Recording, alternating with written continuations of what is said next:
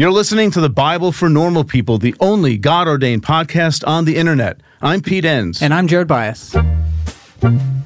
Hello, everybody. Welcome to this episode of the podcast. And our topic today is systemic racism in the church. And our guest is Andre Henry. Yeah, and Andre is a musician, writer, activist, and he has a book out now called All the White Friends I Couldn't Keep. And normally I don't think typically we don't sort of chase authors when their books come out and make sure we get them on the podcast. But Andre's story, I've been following for quite a while now, and I was thrilled to see he came out with a book, and it was a great conversation around racism and the church and just his story from being in pretty evangelical Christian spaces during the last handful of years and his slow transition and faith transformation and how all that was interplayed with race and Christianity and all the things he's been learning. And I just really appreciated that he came and just shared all the things that he's been up to and into and learning the last handful of years. Yeah, it's a compelling story and it's a necessary story to tell. So let's get into it. Is Christianity for white people? Growing up, I heard people call this the white man's religion, telling me things like racism isn't a priority to God. You know, everyone is kind of trying to tell me that systemic racism doesn't exist. Everywhere I turned, it seemed like white Christians were telling me that your struggle, your pain, the thing that could kill you any day is not a part of this faith. And you talking about it is not welcome here. Right, Andre, thanks for being here. It's great to have you on the podcast. Yeah, thanks for having me. Well, you've got a pretty interesting and powerful story that began a few years ago that resulted in, from what I understand, you shifting some matters of your faith, but also even career choices and what you're doing with your life. And I think that's a story worth telling. So walk us through what happened. Yeah, and I'll try to be brief. So like if there's something that you guys are like, you really are interested in, you can always, double back on something. But I would say that around 2016 is kind of like this watershed moment for me in my life, where before then, I always had dreams of, being a singer-songwriter, professional singer-songwriter. Moved to New York City after college and pursued that dream. Won an award from ASCAP and all that kind of stuff doing that. But also a part of that was ministry. It was just a huge part of my life. I grew up in church and the Assemblies of God, and I felt like, some form of pastoral ministry or maybe teaching theology would be a part of my life, forever. And in 2016, I was getting a master's in theology at Fuller Theological Seminary in Pasadena. And I saw Philando Castile bleed to death in front of his girlfriend and their daughter on Facebook Live the day after the nation watched Alton Sterling in New Orleans shot to death by the local police department there.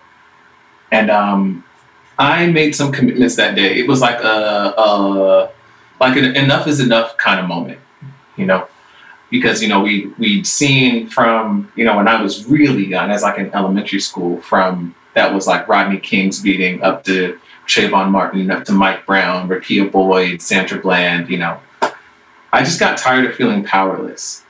And I decided that day that I wanted to figure out a way to invest my body in the struggle for Black freedom and to use my music, to raise awareness about racism. And, I've just been interested in media. So, I write, I make videos, just anything that I do.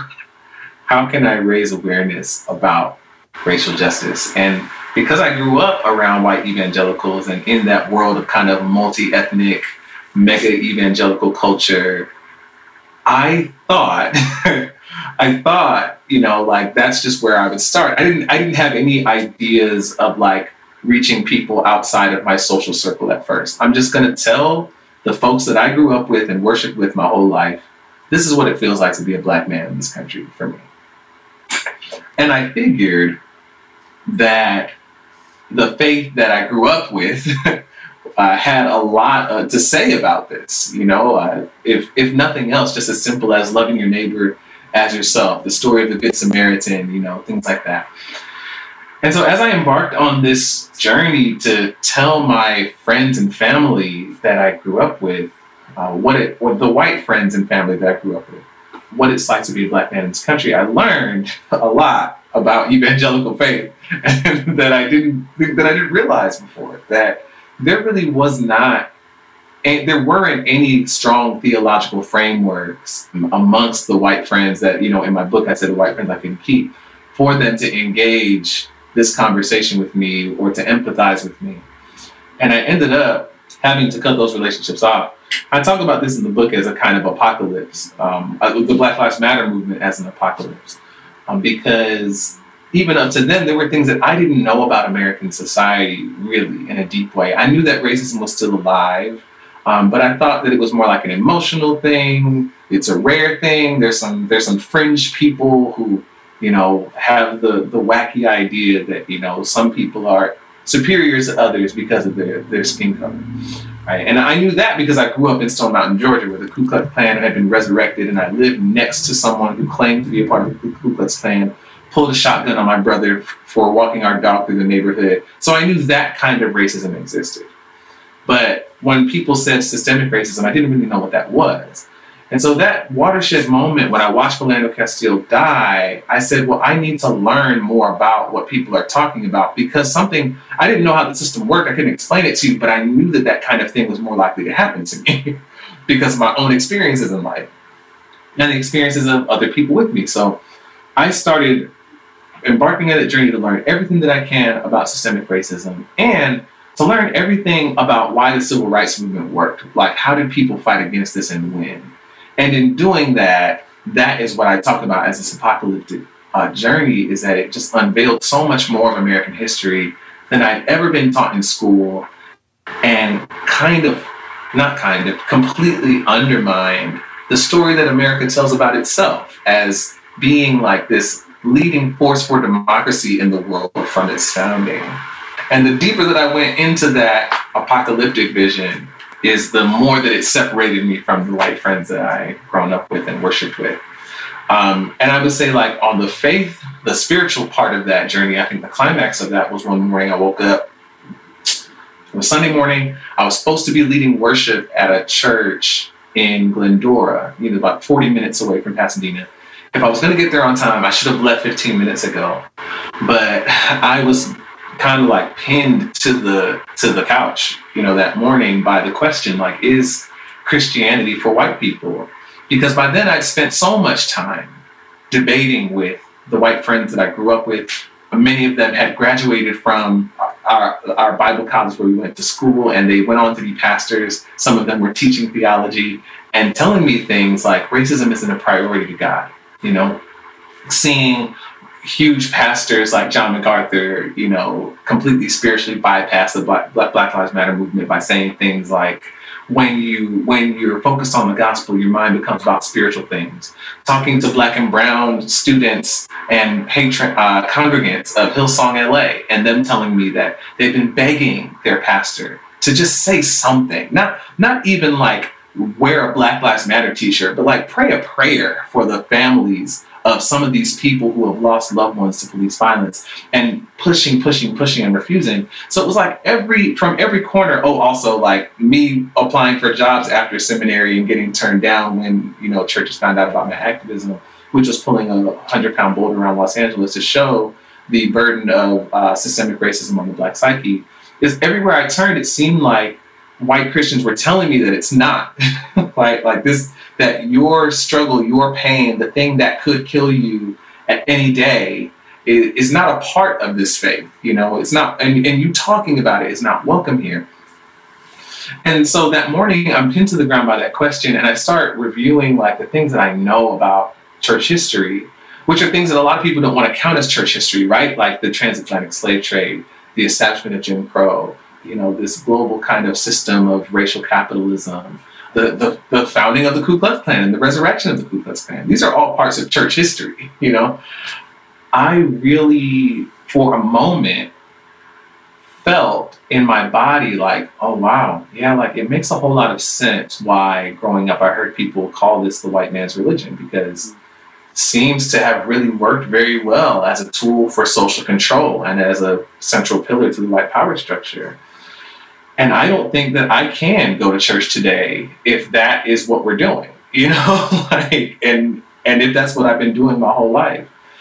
But a few moments later, just these moments in the Bible kind of flashed through my head. And one was specifically, this was the thing that started like before I started thinking more, because I thought about Rome, and I thought about the way that, Revelation is, kind of undermines the vision of Rome, and the way that some texts in the Bible undermine Babylonian imperial theology, all that kind of stuff. But the first thing that came to mind was the Exodus story. And not just God walking the Israelites out of Egypt in that story, but specifically the plague of darkness. Because at the time, everyone is kind of trying to tell me that systemic racism doesn't exist. They're saying things like, I'm not responsible for the things that my ancestors did, this very individualistic kind of thing.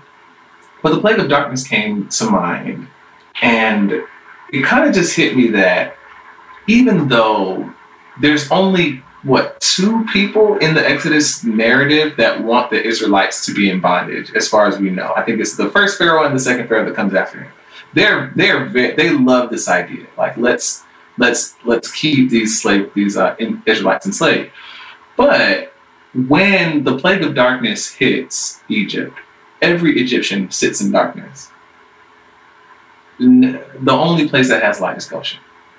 And it hit me in that moment that, like, in the Bible, there is this example of God confronting an actual system of oppression and violence, and thinking through, like, how the story takes us through how the propaganda campaign that the Pharaoh launched against the Israelites because they were growing too fast, and how they erased their history, and all this justification for keeping them in forced labor, and the question of what does it mean to be innocent in a society where everything is kind of running off of this injustice playing in the background, right?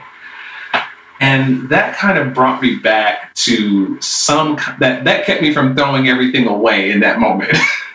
For a moment, I could say, God, at least the way that God presents or is presented in this story, is that God is the God of the ghetto. And that's something I can get with. But from there, I stopped going to church. So that I could really explore, there was a lot of things going on with that, like me really trying to wrestle with, like, well, if what I believed up to this point, and I think I was 29, 30 years old at the time, if what I believed up to this point is not true, or if 80% of it, I don't know how much of it's not true, what do I believe? And I've been wrestling with that question, ever since, coming to different conclusions and piecing things together through different experiences and whatnot. Waiting on a tax return? Hopefully it ends up in your hands. Fraudulent tax returns due to identity theft increased by 30% in 2023. If you're in a bind this tax season, LifeLock can help. Our U.S.-based restoration specialists are experts dedicated to helping solve your identity theft issues. And all LifeLock plans are backed by the $1 Million Protection Package. So we'll reimburse you up to the limits of your plan if you lose money due to identity theft. Help protect your information this tax season with LifeLock. Save up to 25% your first year at LifeLock.com/aware. Well, maybe you can say a little bit more about that idea, because what came to my mind was, in a lot of the times in the last few years when you point out, like you said, church history, often the retort is, well, that's not true Christianity. And then they tend to make this like distinction between this pristine idealistic version of Christianity and what we actually had in history, which for me never makes sense, because I'm thinking, yeah, but that's not actually how it played out. So that's great to keep this up here. But have you kind of experienced that as well? Of course. Yeah, absolutely. So I have a song that I wrote about that's called Playing Hooky. And a lot of that I've described and my frustrations with the church at the time, I put into that song. And I remember a friend of mine from college heard it, and we were good friends. They were a songwriter as well. And they were like, I got to tell you, like, I'm kind of offended because it's like you lumped all churches together. It's just one example of, like, in the course of the conversation, this was kind of her argument. It's like saying, well, real Christians aren't racist, right? And so, like, if someone is committing racial violence, that means that they're not really committed to the teaching of Jesus. And I understand why people want to make that argument. I wanted to make that argument too when I was debating with the white friends that I couldn't keep. But it's not helpful because it's kind of like, well, first off, it's a way of bypassing the harm that has been done by people who claim to be Christians and by the church. I wish that I could be more articulate about it, but there is part of this dynamic that I name in the early part of the book. Is like, I feel like that's a part of the gaslighting, right? It's kind of a way of shutting the conversation down, right? Because like you said, that idealistic version of Christianity where everybody gets it right doesn't exist. Right? And the most prominent versions of Christianity that we have in the world is, that kind of imperial Christianity that, it has the Pope telling, people that colonizers, they can go into these indigenous lands and genocide people and all the other stuff that comes along with that. I will say that, like, there are other Christianities, right? Like, there's Nat Turner's Christianity. There's Frederick Douglass's Christianity. There's Harriet Tubman's Christianity. There's Dr. King's Christianity. There are pastors that walked the Trail of Tears with indigenous people. There are Quakers who went around knocking on doors, who were shouting down the slave system, abolitionists. Like, those exist, right? But there's something kind of dubious about someone saying, like, well, the Christians that dominated the world on the sweat and suffering of Black people are not real Christians. And then to have this nebulous real Christianity out there, and they're not participating in the types of Christianities that I just named. Does that make sense? It's sort of like we have going through the dominant expression of Christianity had all of these into it. So you don't get to then opt out of the dominant form of Christianity and claim these marginal Christianities as though they're the real Christianity when the data just doesn't play out that way. Yeah, like so there was a time when I'd never read James Cone. By the time I read James Cone, I was like, oh my gosh, like a lot of this is stuff that I felt but didn't feel like I could say, right? But so there was, liberation theology, all that kind of stuff. So there was a time when, like, the only theology that I knew was the systematic theology that I learned at Southeastern University, and the kind of like historical theology I learned at Fuller Seminary, and through all the other books. And there was a time when I didn't think along these lines, and I didn't really understand systemic racism, right? So when I thought about church history, and I thought about things like the Inquisition or the Crusades and stuff like that, I didn't feel like I could just be like, well, those people weren't Christians. It just felt like that was a terrible moment in church history. And it's not a type of Christianity that I practice or subscribe to, right? But I'm never going to, like, undermine the experiences of people who have been harmed, by people carrying this banner. Now, that's just how I handle it, Mm-hmm. But I just don't think that it's I think it's a disingenuous position. Mm-hmm. It's sort of convenient in a way to get out of some things. But so, I mean, with your theological work, and at one point you thought you wanted to be an Old Testament professor. By the way, there's a downside to that too, but still. So you've done a lot of thinking about things, right? And I'm wondering do you think that, let's say, systemic racism in the church, right? Is this largely cultural, or are there, in your opinion, like theological underpinnings for that in the church? I think that theology, or there have been Christian theologies that have been created in order to justify, right, like the interests of racists. I'm trying to mince words here. But, well, you don't have to do that here. Go right ahead. So, I mean, there are definitely, like, for instance, like the Curse of Ham, for instance, like that passage being taken out of context and people saying, okay, well, that meant that, well, when Noah allegedly cursed Ham, he didn't curse Ham, he cursed Canaan. But, when Noah allegedly cursed Ham, that it turned his skin black, right? It doesn't say anything about anyone's skin color changing in that story either, But this is just an example of one of those theologies that was made up. And I find that when I was debating with the white friends that I couldn't keep, many of whom I met at church, a lot of their rebuttals were theological in nature, right? Mm-hmm. Well, and maybe when you say that, one of the things that comes up a lot in conversations that I have is this idea that when we make things about race, then we're being racist. But if we pretend that in God's kingdom, right, this is a theological pronouncement, in God's kingdom, there is no race. And so now we've actually turned the oppressed into the dividers. Now you're the troublemaker for what you're the racist for bringing up race. Like in God's kingdom, there is no race. So Galatians is that? I can't remember if it's Galatians 5 or 6, but it's one of the favorite verses that people would lob at me and say, well, in the kingdom, there's no slave or free or Jew or Greek and all that kind of stuff. And I'm like, yeah, do you realize that Paul was saying that because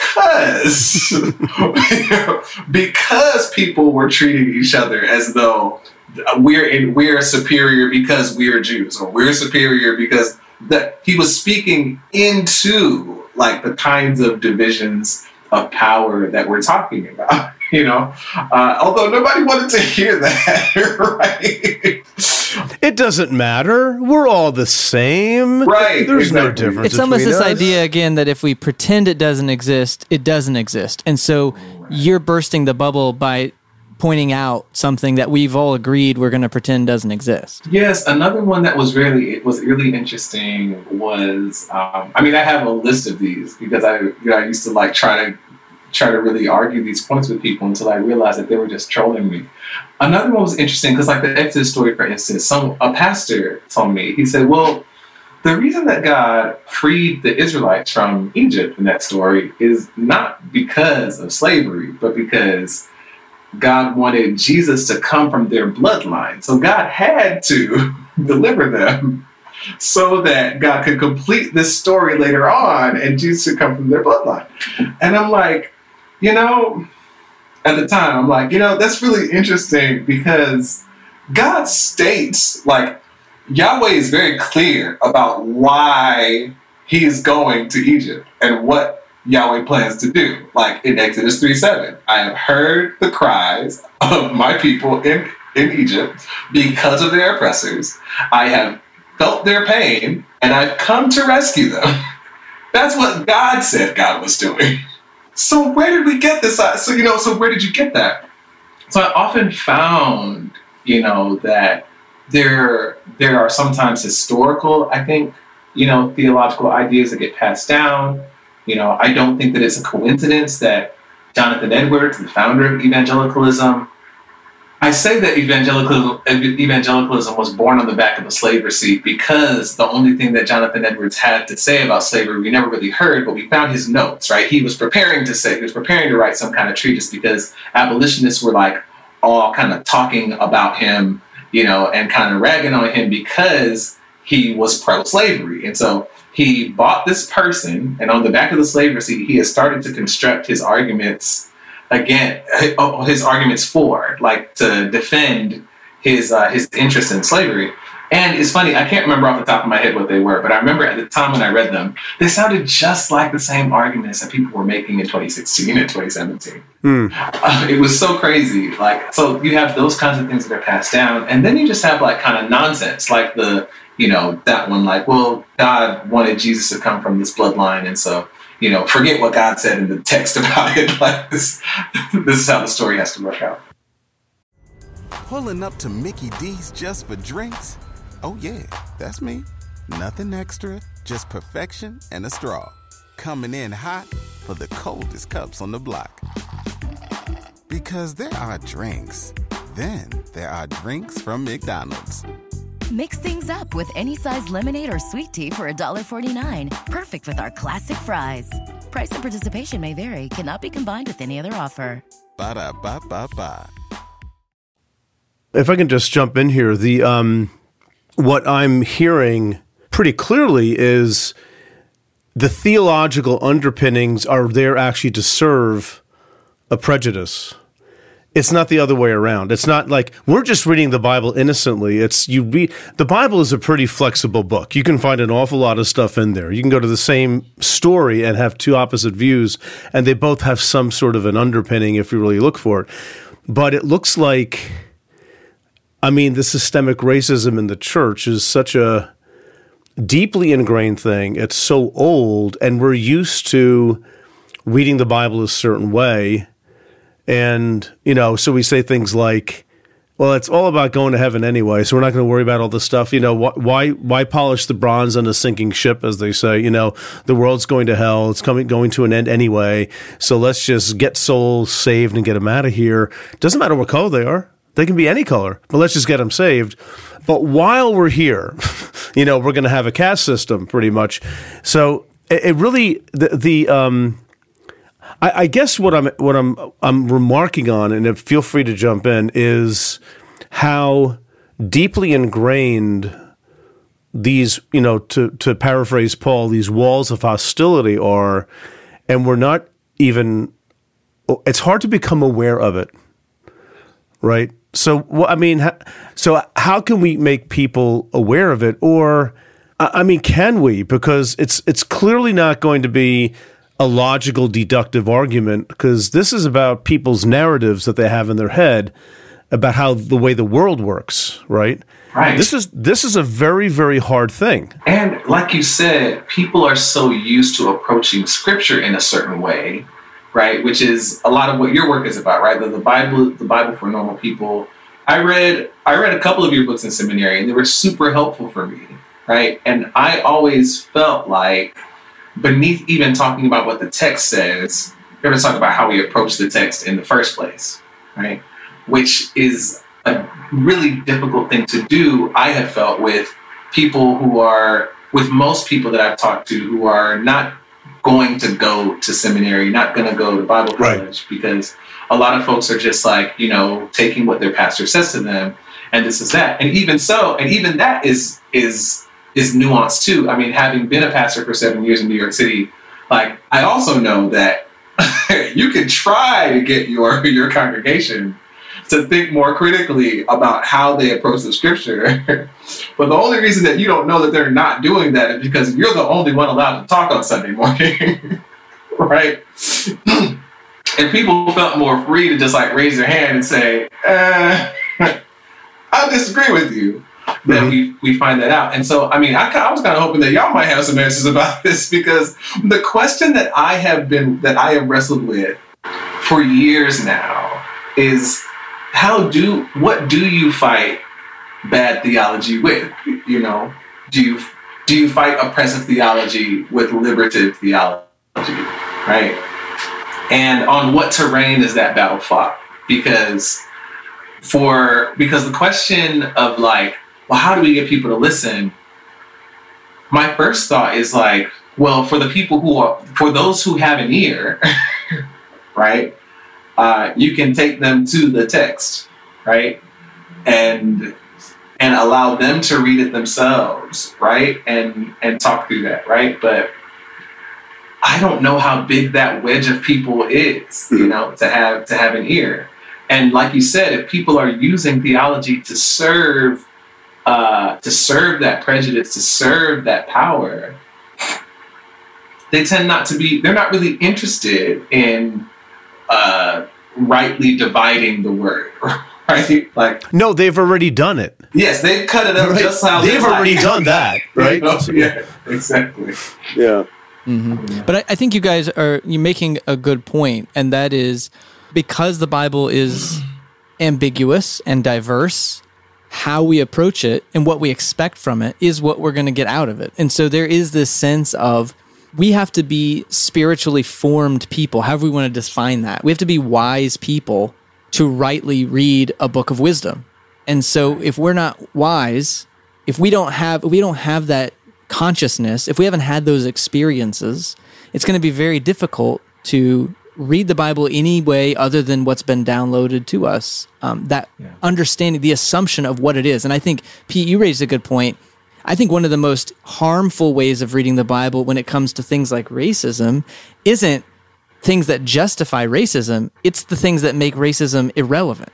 It's this, we go to heaven when we die, so what does it matter? The whole point of this is to save your soul. Who cares if you have to go through life oppressed? You know, Jesus was persecuted. Everybody's persecuted. It's really about getting your soul saved because it takes your eye off the ball. We're not even on the same plane anymore. We're on different levels of reality. Not even playing the same game, right? Yeah, Right. yeah, Right. yeah. Right. So for people who have an ear, I say like, well, you should read, or you should be reading, you know, theological perspectives that are different from yours, right? Like not just different, but that come from people from different social locations, right? Like, Yes. You know, it's no wonder, like when somebody says, well, how did your perspective change? Or the deconstruction conversation a lot of people are having, for instance, you know, and so like they hear me talking about like God, I think it was 2020, right? When I think there was like, there was some kind of property damage at a Target during the Black Lives Matter uprisings, right? And I can't remember what the whole argument was, but I remember saying like, I don't know, I think that God would burn all the Targets if it would set Black people free. That's what, and I know that some people like really had an issue with that, but I am a proponent of nonviolent struggle. But when I read Exodus, I mean, I see God engaging in property damage, engaging in sabotage, engaging in the type of radical actions that I would never plan or participate in, right? And I think that it's important to, whether you agree, you know, with me or not about God burning all the Targets, you know, that you can see how someone who from my social location sees our society as an evolved version of the same racial capitalist system built on anti-Black violence from centuries ago might come to that conclusion, right? And I think that it's good for people to, you know, listen to like how folks in Latin America, you know, how they see, you know, God as a madrina, right? Like a grandmother, or how, you know, Black people in the mid 20th century took the Exodus story and saw, you know, that story of them integrating into mainstream society as them crossing into the promised land and stuff like that.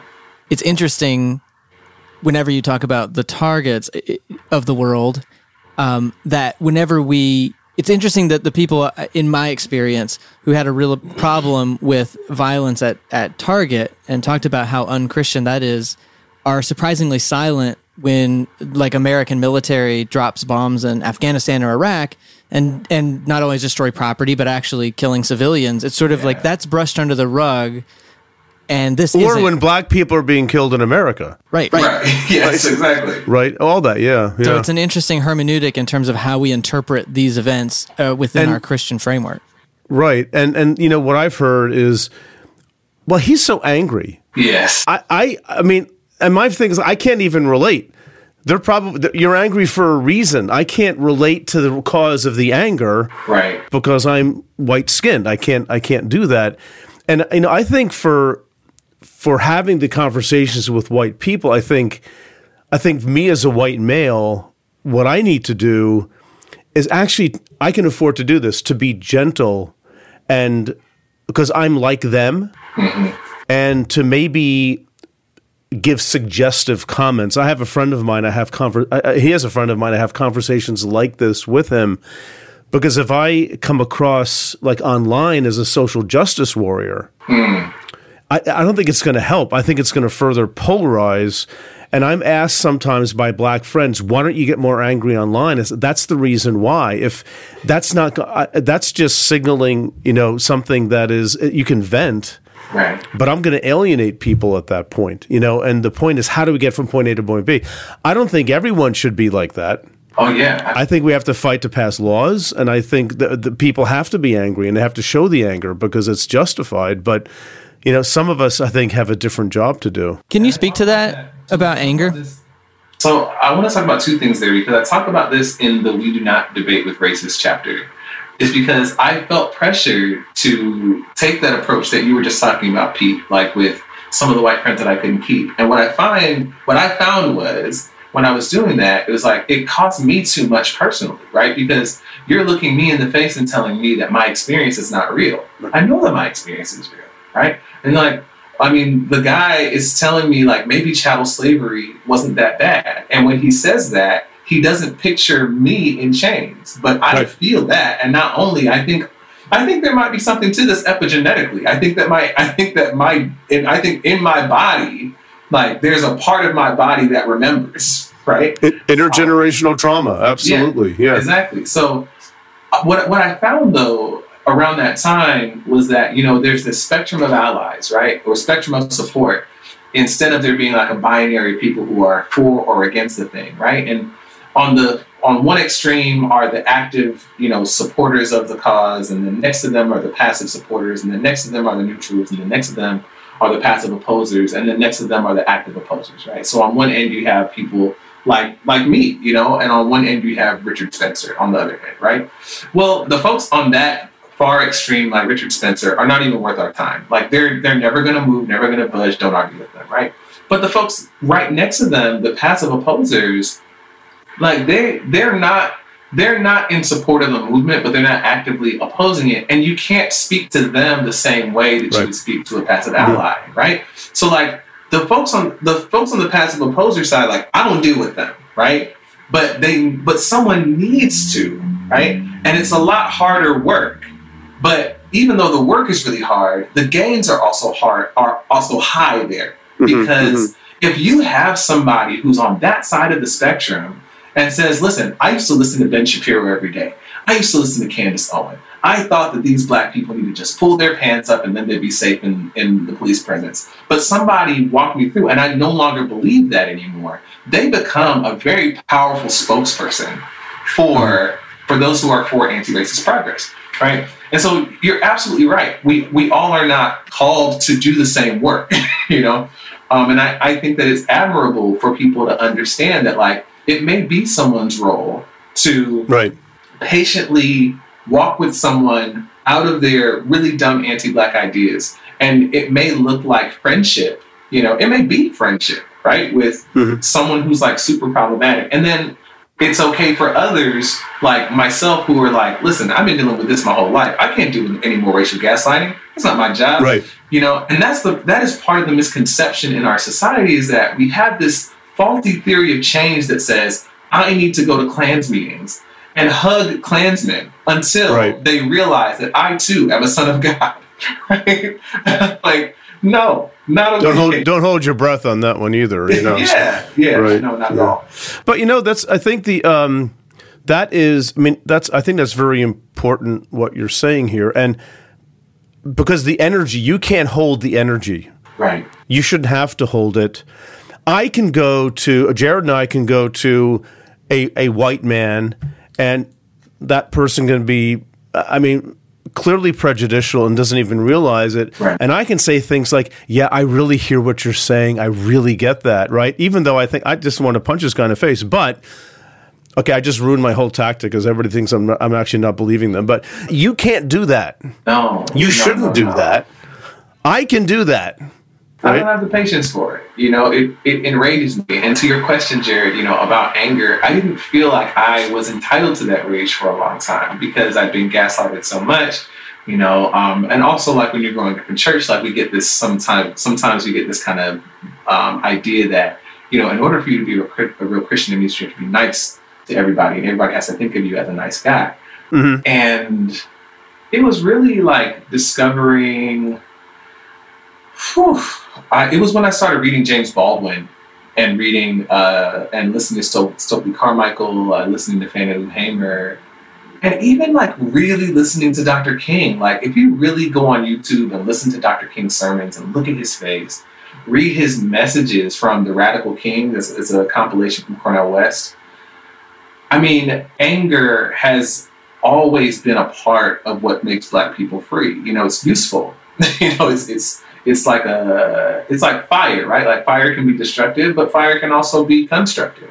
Well, it's part of the prophetic tradition too. Oh yes, absolutely. Jesus got pissed. I mean, so you know, what do you do? Mm-hmm. Mm-hmm. So as we wrap up our time here, What are ways, this phrase comes up quite a bit lately of decolonizing our faith, or, how do we, to kind of come full circle, if we want to have a more faithful expression of Christianity, if it can be saved, what might that look like? What are steps that people can take that can start to practice their faith in these ways? Well, I mean, honestly, I'm not an expert in decolonization or decolonial theory and all that kind of stuff. And my experience has just been very personal. And someone else has remarked on that in another interview. They were saying, like, you're talking about decolonizing in this really personal way. And I'm like, yeah, because it's been really personal, Mm-hmm. Like, I started learning that I had a bunch of beliefs that had not been thoroughly interrogated, and they needed to be, right? If they were worthwhile, I would still have them, right? But they couldn't stand the test of that. And so, one thing that I would say is,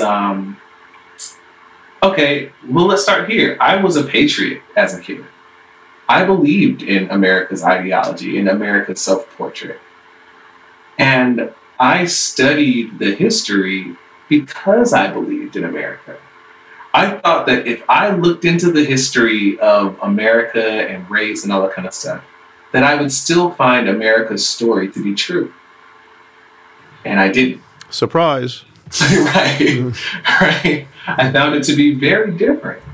And so I would say, for people who say like they want to, go on that kind of journey, to find the courage to do that, Mm-hmm. Like, read the history, watch the documentaries, listen to the experts, look into it, and you'll find it, If decolonizing in particular is the thing that someone's thinking about, I mean, Frantz Fanon is like the person, like that's the big name in that conversation, is Frantz Fanon. And so, I mean, you can read, maybe Black Skin, White Masks is the place to start with him, though, because I feel like, Fanon is a revolutionary and psychoanalyst, and Malcolm X and the Black Panthers and Sophie Carmichael, all of them were inspired by his work.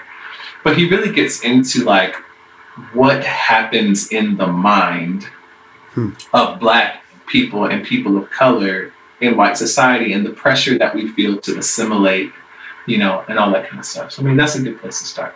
Well, thank you so much for coming on and having this conversation with us. And I think, again, part of it too is we have to keep having the conversations. And so thank you for the book, and thank you for continuing to, I mean, in some ways, force the conversation, because sometimes people don't want to have the conversations. So yeah, sometimes just hearing it again and again, right, is necessary. So yeah. All right.